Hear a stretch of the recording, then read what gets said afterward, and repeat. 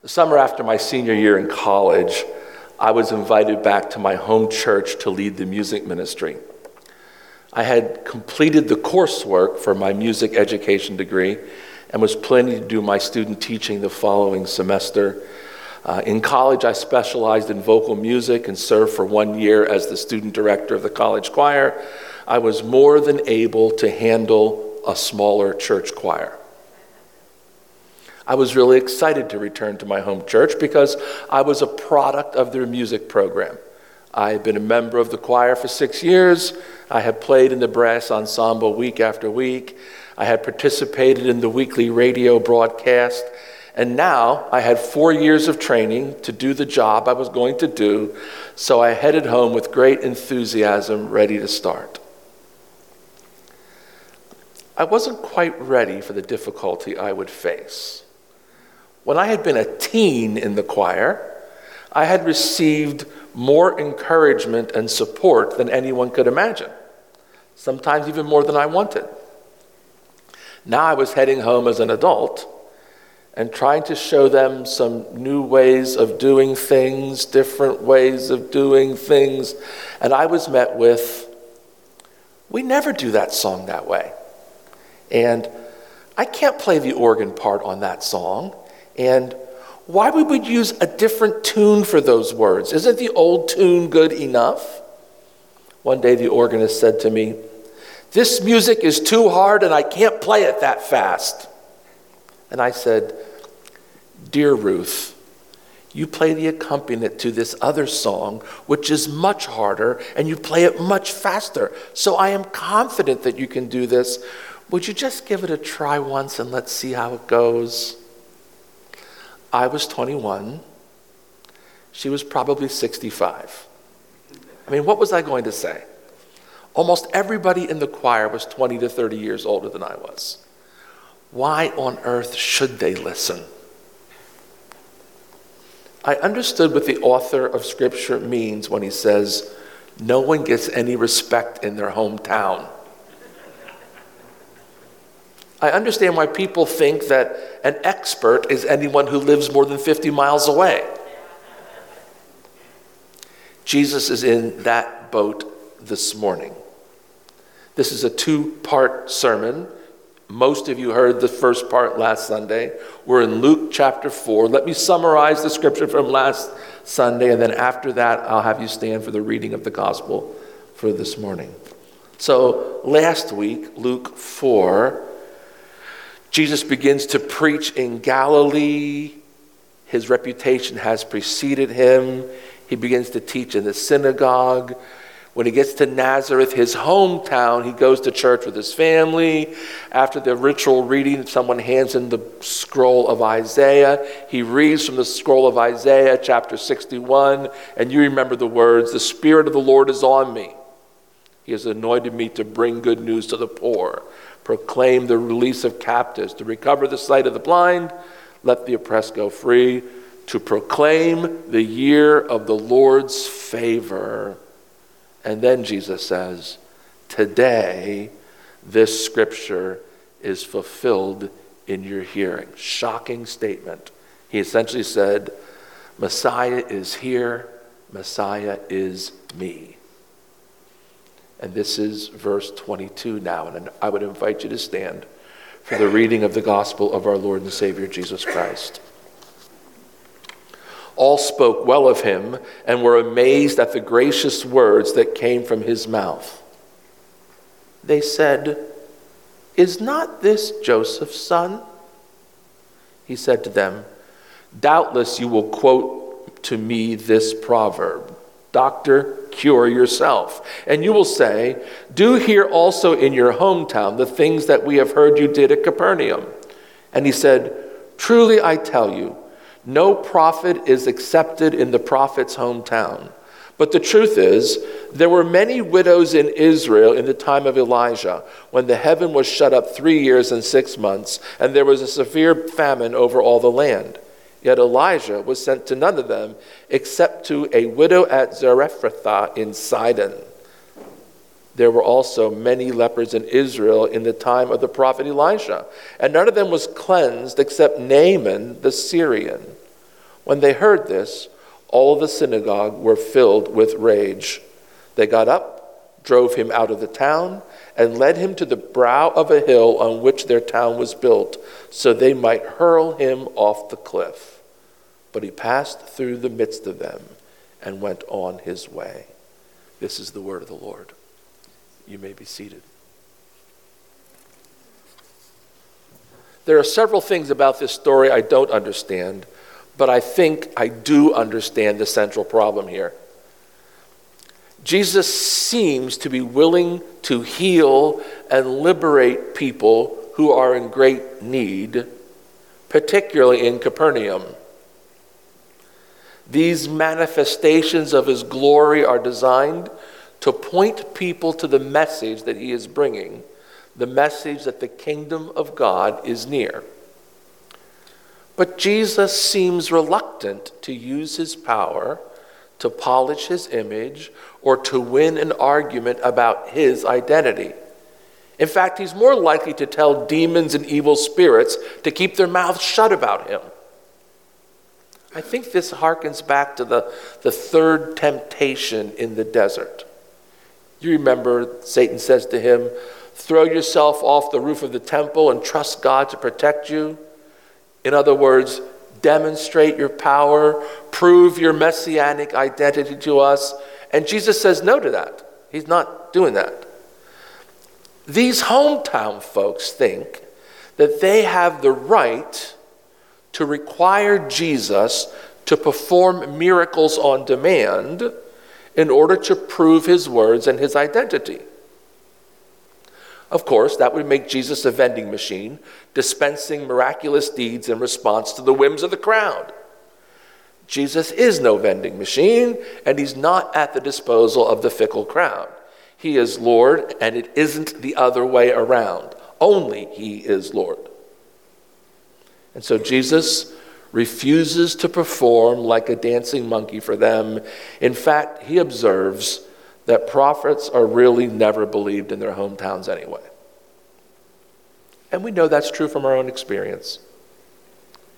And then I think he makes what some people might consider a mistake. I mean, if his goal is to make this crowd happy, this might have been a bad move. He tells two stories. The first is about a widow from a foreign nation, and then one about Naaman from Syria, a non-Jew.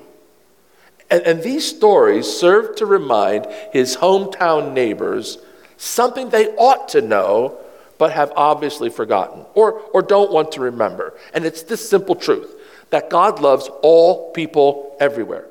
That God loves all people everywhere. The covenant that God made with Abraham stressed that God would bless all nations of the world through Abraham. God has come to bless, to enrich, to bring peace. They ought to know that. They ought to know that when Messiah came, he would be the hand of God to bless all nations. They ought to know that from the story of Jonah, right? God demonstrates his love for the enemies up in Nineveh. And this event here in Luke may be a little like the Jonah story. I mean, at the end of the story of Jonah, after God relents and Nineveh is reclaimed, Jonah, who's frustrated with God through most of the story anyway, says, "I didn't want to go to Nineveh in the first place because I knew if I went up there and preached, you'd forgive those lousy people, and I don't want any part of that kind of forgiveness." You can hear the bitterness in Jonah, can't you? Do you understand how poorly he reflects his heritage and what God wants to do through Israel? You remember from the previous reading of the gospel in Luke that Jesus' reputation had preceded him when he got to his hometown in Nazareth. The crowd had heard what was reported that he did in Capernaum. And Capernaum had a very large non-Jewish population. So why would Jesus do spectacular, miraculous work among foreigners and not do the same at home to prove his credentials? And Jesus simply says in response to this, there were lots of needy widows in Israel, and Elijah was sent to a non-Jewish widow. Why? Because God loves those other people too. And there were lots of lepers in Elisha's day, but God sent Elisha to Naaman, the Syrian, the non-Jew. Why? Because God loves those other people too. It's the same answer. These Jews in Jesus' hometown felt they had privilege. They expected special access. They expected their needs to be met first.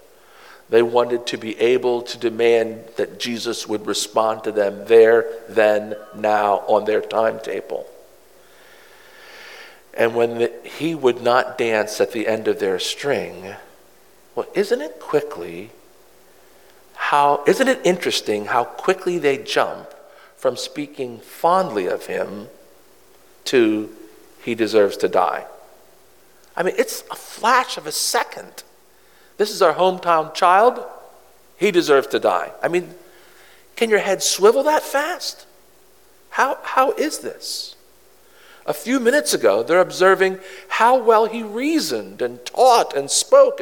And now when he says what they do not want to hear, when he doesn't live up to their expectations, when he doesn't match who they think he ought to be, when he doesn't perform on demand, they find within their own system a way to condemn him. Hear this.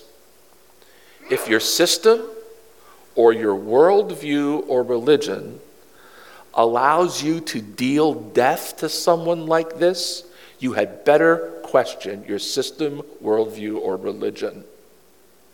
It in no way reflects the faith of Jesus our Christ. And so the people rush him to the top of a hill, the hill it says on which their city was built, to stone him. Stoning, by definition, is either throwing stones at someone till they die or hurling someone off a cliff so they meet the stones, which is the same thing by definition here. They're going to stone him. They're going to kill him by pushing him off the top of a cliff. And what's frightening to me, and you can't assume that the scripture would have taken time to delineate this if it weren't true, but it makes me think they seem to be able to move this direction off quickly, and I wonder, is this a path they've taken before? I mean, do they know how to do this from experience? Have there been others who they've rushed to judgment on and said, we can't have that kind of thinking around here? Whoosh, off the hill they go. It's a frightening thought, isn't it?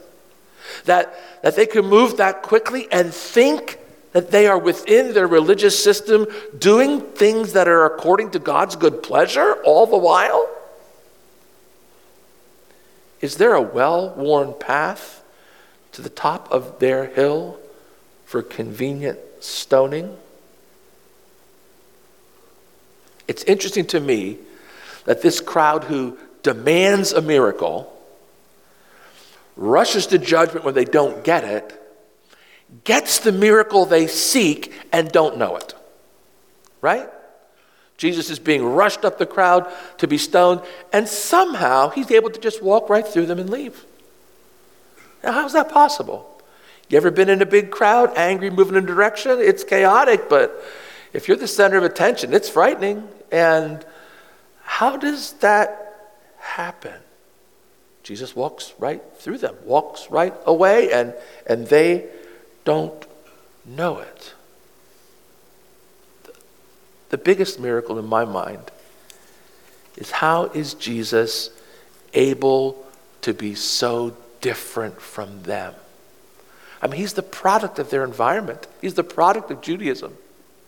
We know he's the divine Son, and so we know why. But you think about the discontinuity between the system in which these people lived. I mean, this was his hometown, right? Don't we all say the apple doesn't fall far from the tree? But Jesus and these folks couldn't be more different than they are. How is Jesus able to be so different? These folks when their system is ruffled, they resort to anger, violence, and murder. Good, law-loving Jews that they are. And Jesus, King of the universe, on a mission of love to his own creation, is rejected by those he loves, rejected by those who created, rejected by those who raised him, rejected by those he comes to save at great personal cost. How is it that with the kind of upbringing he must have had from those people, he just didn't call down fire on the whole lot of them and burn them to cinders? We would probably understand if he did that. I mean, these people were miserable. And my fear is the reason that we would understand that is that we're probably more like the Jews there than we are like Jesus. We would rather exercise our privilege than believe that God loves everyone. We want everyone to believe exactly the way we do rather than embrace the wideness of God's mercy. We who are so quick to judge can hardly believe that there could be anything wrong with the way we are thinking. If I were completely candid, I would have to admit, I find it very easy to move from frustration to anger when I'm challenged, especially in an area where I think I'm an expert. I find it easy to get caught up in my own expectations, my expectations of others and my expectations of God. God, why aren't you answering me a little more quickly? Don't you understand my timetable? Don't you understand what I need and when I need it? I don't think I would ever be moved to physical violence like this crowd, but I suspect I probably could be moved to verbal insult or reputation trashing in an attempt to prove that I knew what was best and that others were wrong. What's Luke saying to us here about all of that? Well, first off, he's saying Jesus endured rejection. He endured it graciously. You may have to do the same thing. Can you endure rejection even on Facebook and keep your mouth shut?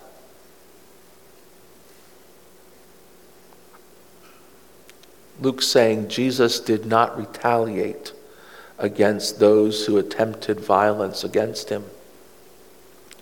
Can you remember that Jesus loves all of us, even our enemies? Can you refuse to retaliate? Elsewhere, Jesus calls this turning the other cheek.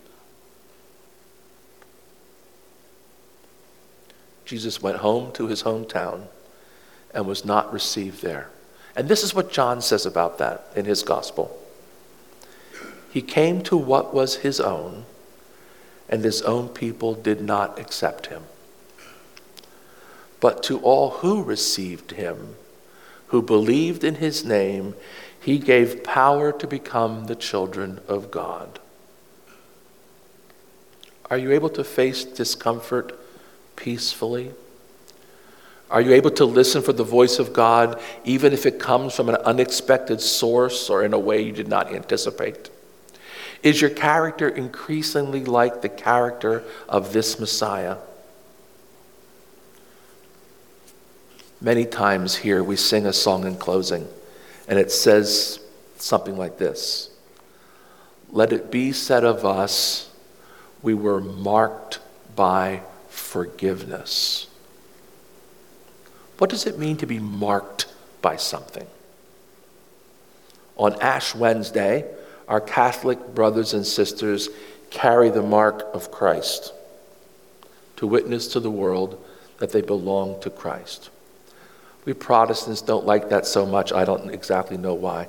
Marking is an interesting concept. We know what the Ash Wednesday mark looks like, right? We know, we've seen the thumbprint in the ashes. But what might a person who is marked by forgiveness look like?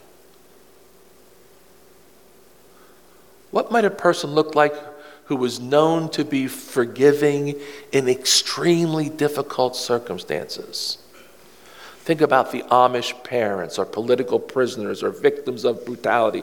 How does forgiveness mark a person? I believe unusual forgiveness marks a person. And what does it mean to be known by our love? When you ask another person to describe you, what do they say? I mean, sure, there are the usual external markings: short, tall, lean, not so lean, dark hair, light hair, no hair. But what are we like? Gentle, kind, thoughtful, marked by compassion? What would that look like? Who would we have to be for folks to see us and say, oh, that person has unusual compassion? Is the character of Messiah clearly marked on you? The center of this passage is Jesus' announcement. His announcement that the year of the Lord's favor has come, and that in him, that day, the prophecy is fulfilled. That the kingdom is present, that the invitation is open, that Jesus wants to reconcile all of humanity with himself. And I wonder, what do the ambassadors of Christ look like who understand it's their role to continually be announcing to the whole world that the year of the Lord's favor has come? It has dawned. It is present. God desires to be at peace with all of us and to reconcile himself to all of us. I would think those ambassadors would have to be marked by forgiveness and by compassion and grace and by love and humility. Is that who we are?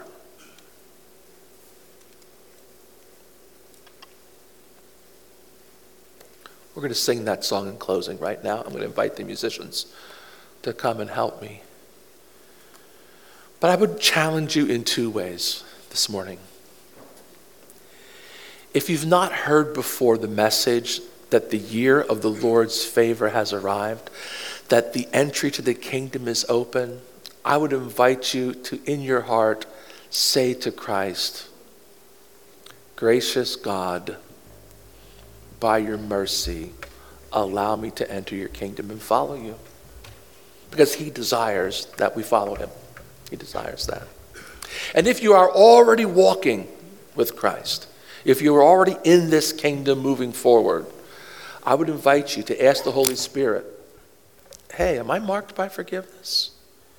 Am I marked by compassion? Am I known by my love? Are these things that were true of Christ true of me? And to what degree? And Holy Spirit, where do I need to pay greater attention? Where do I need greater humility? Where do I need better listening in order that by your Spirit I might continually be conformed to the image of Jesus Christ? Those are the questions we have as we pray this morning. Let's pray. Heavenly Father, we thank you for this story from your word, which reminds us of the character of Christ, of the genuine and open love of Christ, and demonstrates to us who we can be by the transforming grace of your Holy Spirit. Help us to that end, we pray. For we ask this in the name of Christ. Amen. And now may you all be marked by the compassion of Christ, to the glory of God, Father, Son, and Holy Spirit. Amen.